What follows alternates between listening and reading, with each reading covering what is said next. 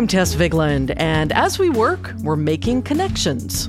Networking isn't just about finding your mentor, a person to help you move up in the world, or a role model. A lot of times mentoring is finding your tribe. So you find places where you have a commonality with other people. This is As We Work from The Wall Street Journal, a show about the changing workplace and everything you need to know to navigate it. Finding people who help you be the best you may not be the first thing that comes to mind when you hear the word networking. But making those connections that help you find your next job doesn't always mean hanging out in a room full of strangers, making a lot of small talk with business cards changing hands.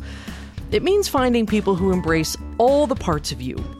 Today, we're going to explore ways to make that process more productive and even fun, all while making genuine connections. No sweaty palms.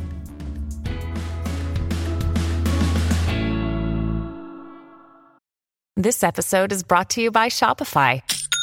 Forget the frustration of picking commerce platforms when you switch your business to Shopify, the global commerce platform that supercharges your selling wherever you sell. With Shopify, you'll harness the same intuitive features, trusted apps, and powerful analytics used by the world's leading brands. Sign up today for your $1 per month trial period at shopify.com/tech, all lowercase. That's shopify.com/tech.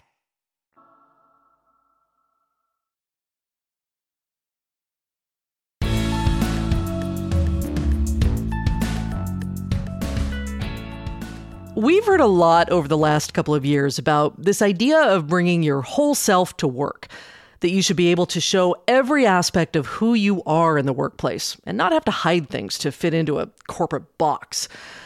But that's often easier said than done.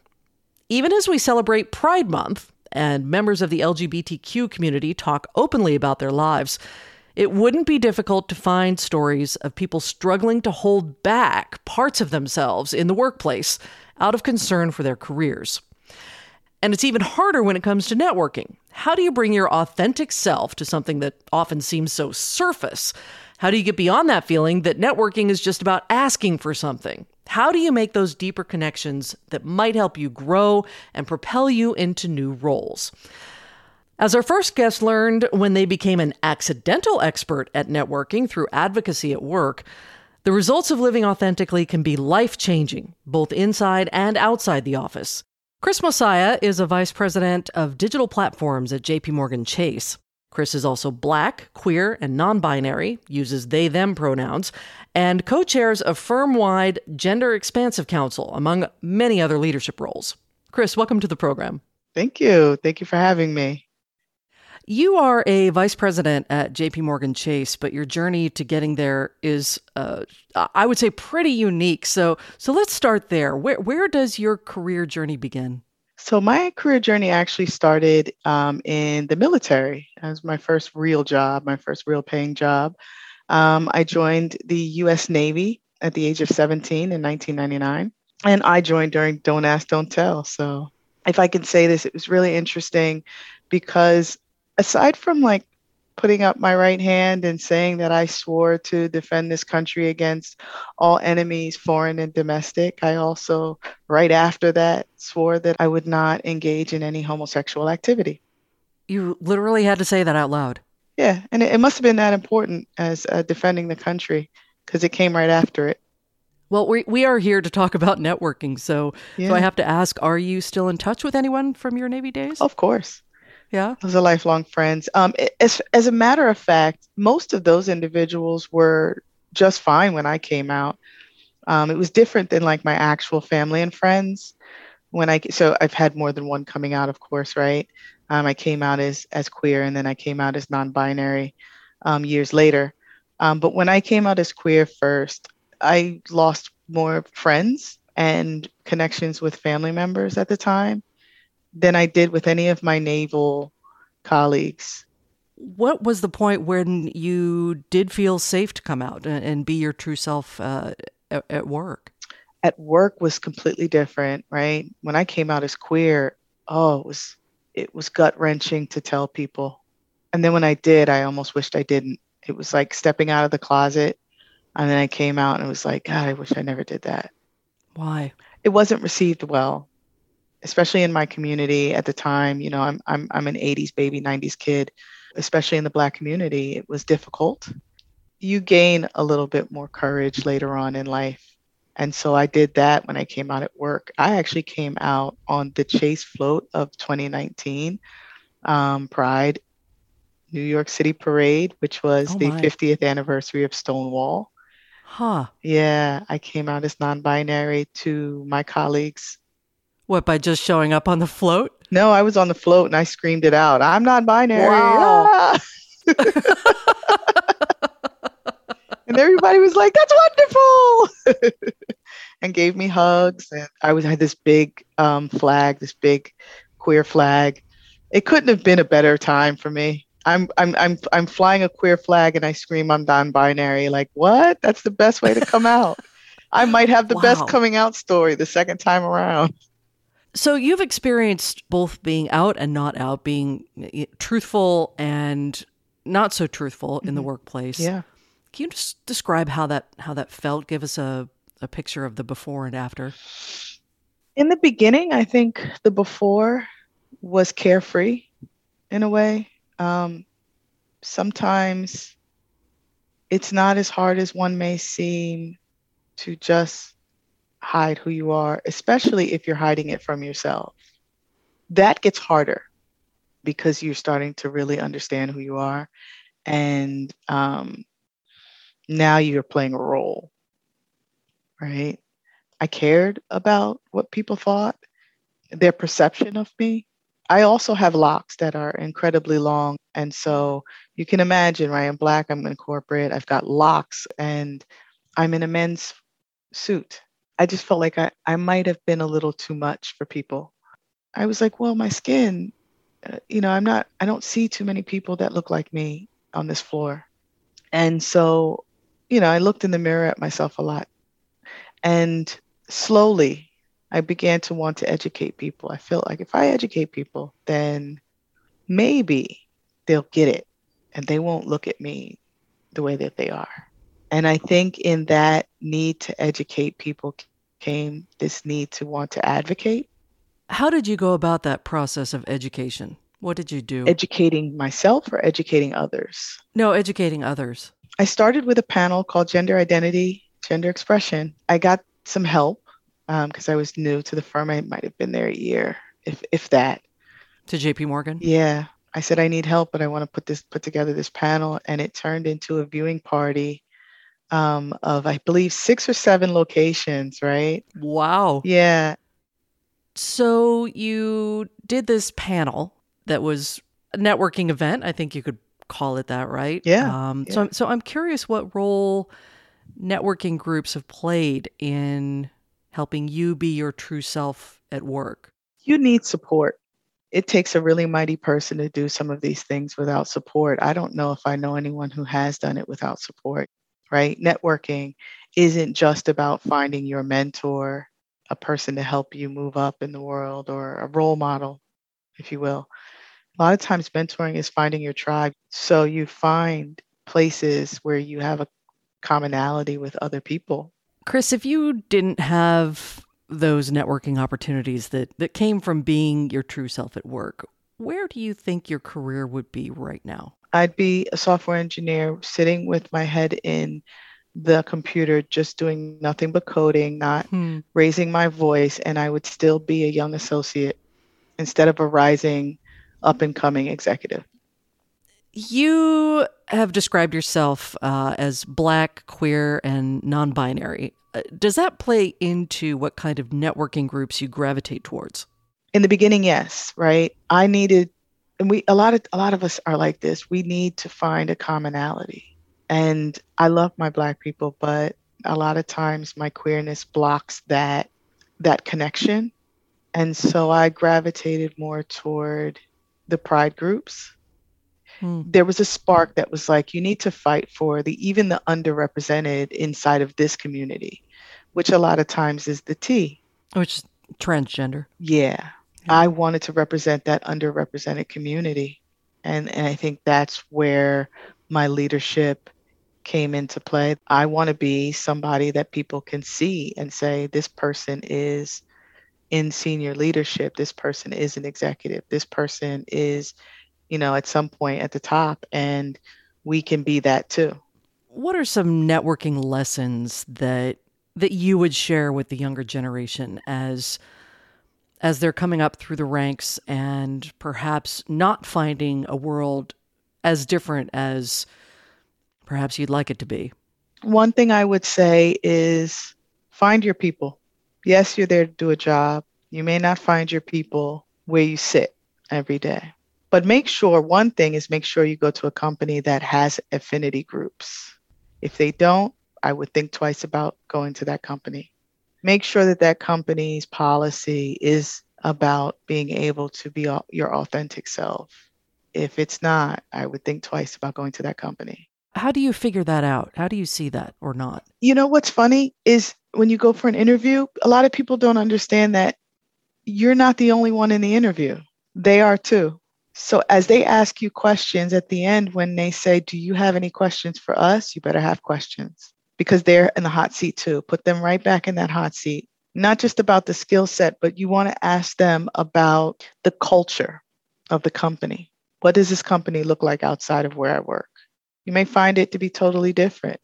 Chris, I wonder if you have any kind of specific story that stands out where either you felt like you passed along some networking wisdom, or that the networking you were doing with someone else was really valuable to you, that you kind of look back and go, oh yeah, that was really important. So it's very hard to pinpoint one of them, but I will talk about a time where it was early 2019. I was on a panel. It was an MD panel, so managing director panel, which is at the time I was an associate. So we're talking 3 levels above me, 3 very high levels above me. And I was standing in for an MD who couldn't make it. And just talking about, so the tagline was being your authentic self. And I remember saying, I'm the baby on this stage, but I hope one day I am like you all, and I am this great MD that other people can look up to. I can almost cry. I will never forget how they leaned and looked to their left at me, and I'm looking right at them in succession, and they all said at the same time, you will. And that lit a fire in me, and I'm still getting there. And they'll watch me. They will watch me do it. Well, Chris Mosiah, it has been an absolute delight to speak with you, and I thank you for both your advice and also, of course, for your service. Thank you. Thank you all for having me. It's been a pleasure.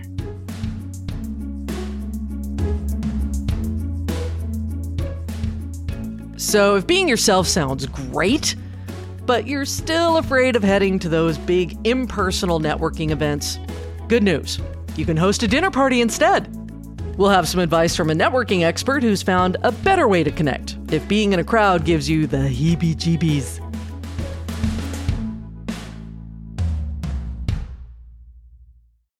When you need mealtime inspiration, it's worth shopping Kroger, where you'll find over 30,000 mouth-watering choices that excite your inner foodie. And no matter what tasty choice you make, you'll enjoy our everyday low prices, plus extra ways to save, like digital coupons worth over $600 each week. You can also save up to $1 off per gallon at the pump with fuel points. More savings and more inspiring flavors make shopping Kroger worth it every time. Kroger, fresh for everyone. Fuel restrictions apply.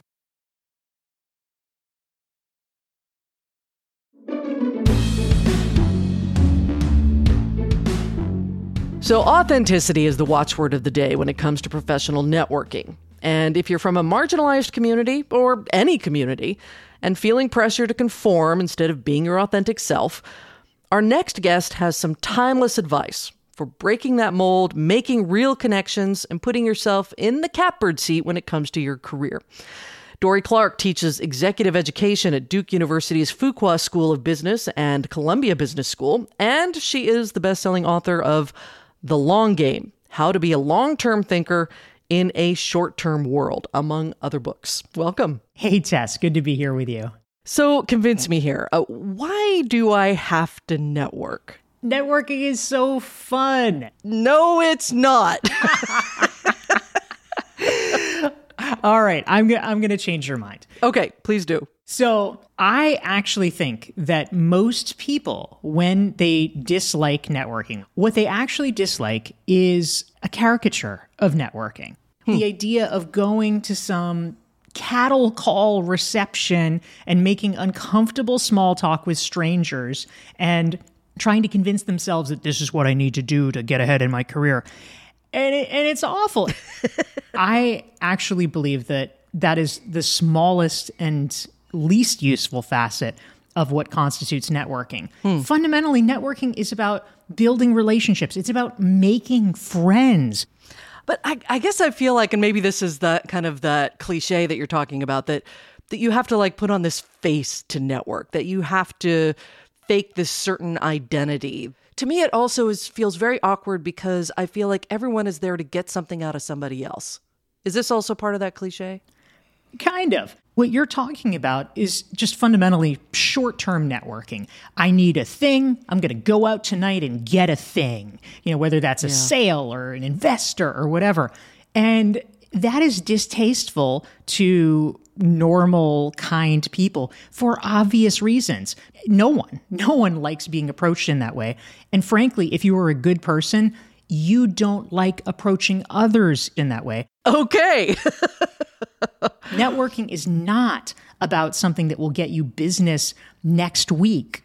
You get lucky sometimes, maybe, but that's not how anything normally works. The reason you do networking is not to get a result tomorrow or next week. I actually have a concept that I share, which I call no asks for a year. And what I mean by this when it comes to networking is that it actually feels pretty distasteful sometimes if you meet someone, you think you have a good connection, and then, a week later or a month later, they hit you up with some request. Yeah. And it's some, politically sensitive thing. Oh, Tess, this person. Can you introduce me? Yep. Or, whatever it is. And you kind of feel used. And after that, it's never really the same because you're like, oh, well, he just wanted X, Y, Z. I want to hear a little bit more about how you network because so you've got this rule, no asks for a year. How else do you go about this? And I'm also curious, were you always a natural at it? So I wouldn't say I've always been a natural at networking, but it does give me a lot of pleasure and has always given me a lot of pleasure to be able to bring people together. Where this really came into play for me was about 8 years ago. I moved from Boston to New York, and I just had this ominous realization, which is that I knew plenty of people in New York, but they were people that I knew just through business. But I didn't have any friends. Yeah. So I started to take initiative, and it really made me think back to something that my mom used to say when I was a little kid, which is if you want to get an invitation, you need to give an invitation. And so I started organizing dinner gatherings, and I would bring together these people who were kind of business acquaintances, or maybe they were friends of friends. Sometimes I would actually find a colleague who was a bit of a connector themselves, and I'd say, well, for this dinner, I'll invite 4 people and you invite 4 people. Oh, I love that idea. Yeah, so we'd mix our networks together. I would do it a couple of times a month. And over the course of years, I now literally have hundreds of people, somewhere probably between 600 and 800 people who have been through my dinners. Did you find that once you did give the invitations, you also got some? The vast majority of people, either because they are too busy, too self-involved, don't think of themselves as hosts, or they don't think of themselves as the kind of person who is able to invite you to something. So they might say thank you, but no, I never got invitations from them. But what you have to recognize, you can't be mad about this. It's almost like venture capital investing. You have to recognize that for every 10 investments, whether it's an investment in a company or in this case, an investment in a person, 8 of them are probably going to go nowhere. But a couple of them are actually going to turn into something amazing. You're a member of the LGBTQ plus community. I wonder, how does your identity play into how you network, if at all? The best networks are both wide and deep. And so sometimes you really want to go for massive breadth, but other times it's really fun for people and kind of an easy way to connect when you're able to unite them over a commonality. I remember once I had a gathering for female journalist friends. So if only you had been in my city, Tess, I 100% would have invited you. Let me know when you're in town and you'll be the anchor. You got it. I'll reach out. I'll tell everyone, Tess is in town. You got to come. But I've had those. I've had gatherings for friends in certain industries. You could do this for alumni. But I also love to bring people together. And in Miami, I discovered over time that, hashtag Miami, I had gotten to know a huge, a ginormous number of gay men. And a lot of them didn't know each other. And a lot of them had moved down from New York and they were kind of sad. They're like, all my friends are in New York. I don't have enough friends. And I'm like, oh my God, I can fix this. And so I recently had a party. I'm not kidding. It was me and 16 gay men at my house. Whoa. Because I just wanted them to all meet each other and make friends. And it was actually a big success. Did you have a theme? I called it the Gay Guy Gala. They were delighted. I want to go to that. Absolutely. That sounds like a lot of fun. One of the other kind of side effects of the last 2 years is that there has been a whole reevaluation of work-life balance, right? You have to be able to shut the door and the laptop, go home. But there's also this argument that we need to bring our whole selves to the table, that our whole selves belong in every aspect of our lives. Where do you land on this? It seems like that could be a mixed message that could get very overwhelming. People often will draw these elaborate, erroneous conclusions about, bring your whole self to work means that It's perfectly okay to be bawling at the office and telling people about, your latest drama with your boyfriend. It's like, no, don't be a moron. That's not what it means. Come on. But what it means is that you should be comfortable at least sharing the contours of your life with people. Of course, we need to be professional.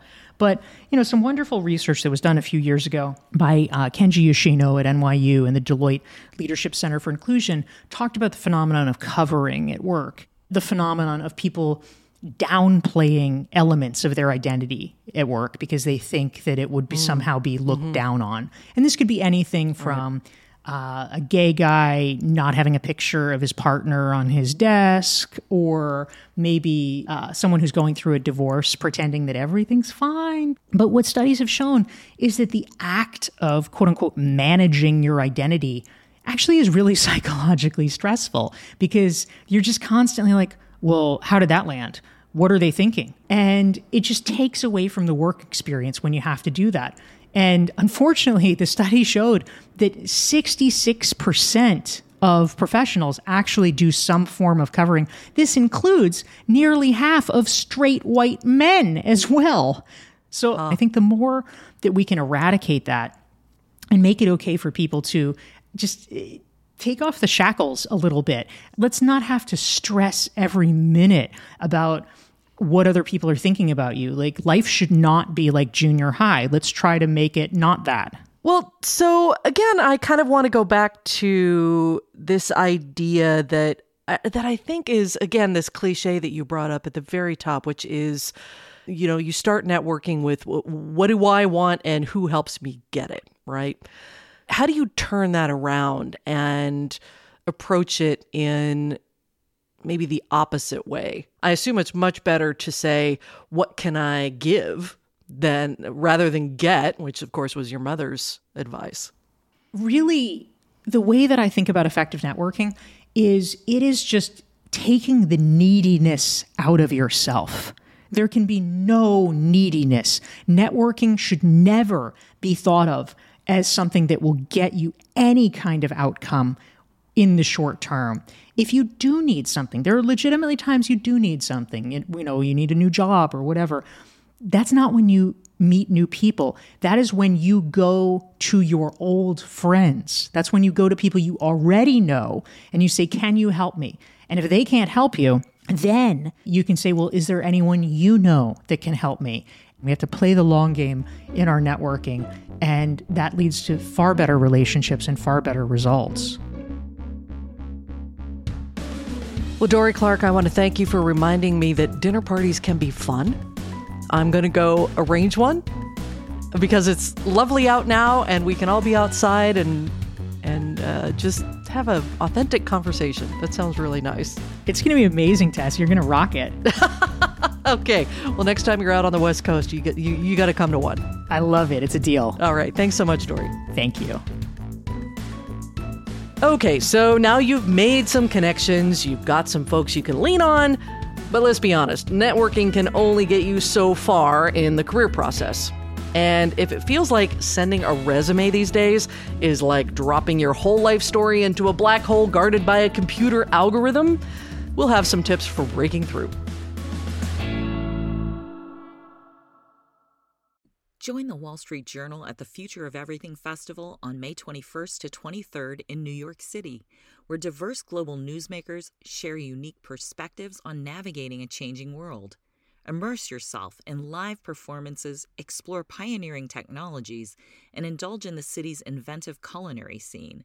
As a podcast listener, enjoy 20% off current ticket rates with code PODCAST. Visit WSJ.com/FOEF podcast to secure your spot.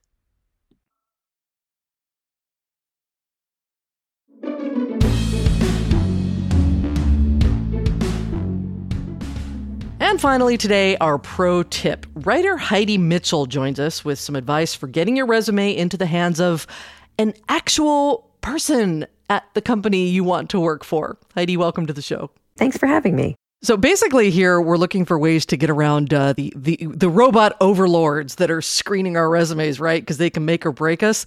Can you give us a sense of how this works? It's something like 98% of Fortune 500 companies are using applicant tracking systems, ATSs, which a component of them is an AI, and it's going to just read your resume before a human does. And you can imagine why we got to this place, because now with all of these job boards, you could just with one click apply to lots and lots and lots of jobs. These companies are getting lots and lots and lots of applications, and it's just unreasonable to think that a human is going to be able to sort through all of them.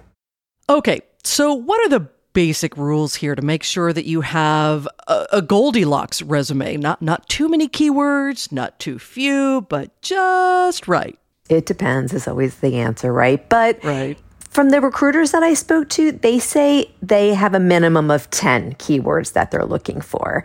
And then there really is no maximum, but you don't want your resume to read like a word salad of just things that you think are keywords. So as long as it reads legibly, then you're probably fine. One thing you should think about, though, is that there are different words or even acronyms for the same job. So like CFO, they could have put in Chief Financial Officer and not CFO. And so if you put in just CFO, you might not make it past that first gatekeeper, which is the AI. And how should you display those keywords? Is it just like a list at the top, or do you like sprinkle it through? It's good to have them at the top because some do reward you for having them prominently. Other ATSs reward you for having words around them, so incorporating them into sentences. So you can do both. You're kind of covering all your bases. And you also say not to forget the unexpected, the thing that might not be obvious from the job description. Can you give us an example of that? Yeah, the big one that stuck out to me from speaking to these experts was location. When you think about, a lot of jobs are hybrid or they're just completely remote now. But if they're not, or if you're a salesperson for a regional area, then you don't have knowledge of that region or live in that region. So sometimes a city or a state can be considered a keyword. So the lesson here is it is possible to get through an AI. You just have to have the right keywords in the right places. It's definitely possible, but there are some tricks. So a lot of people will just take the entirety of the job posting and maybe alter it a teensy bit and plunk it onto their resume as their objective. And that will get you like 100% score on the AI, but then the human reads it's like they're just like gaming the system. Worse are people that take that and then they put it in white type so that the AI reads it, you get a 100% score, you make it to the next, and then the human reads and it's like, you don't have any of the skills that we need. And then you might even get blacklisted for that company. It's a bad hack. Don't do it. Don't do it. All right. Heidi Mitchell, thank you so much. Thank you. Maybe you're starting to send out resumes because you're feeling a little unmotivated. Maybe you've been doing the same job for 10, 15 years and you're wondering, is that all there is? Maybe you're ready to try something new. So next time, we're going to explore the paths to finding new opportunities inside your company and how some employers are making it easier to want to stay. And before we go, we asked you all for your best piece of career advice. Here's one from Nate Holdstein of Greenwich, Connecticut.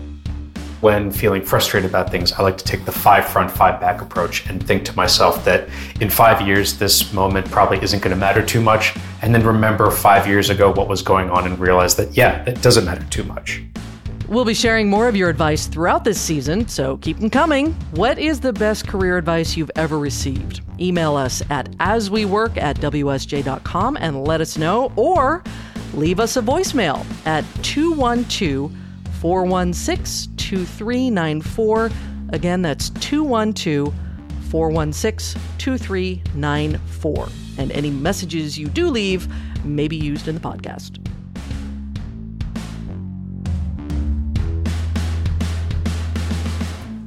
As We Work is a production of The Wall Street Journal. Charlotte Gartenberg is our producer. Amanda Llewellyn is our development producer. Scott Salloway is king of the dad jokes and our supervising producer. Jessica Fenton is our sound engineer. Our music was composed by Hansdale Hsu. Kateri Jochum is The Wall Street Journal's executive producer of audio. I'm Tess Vigland. See you next time.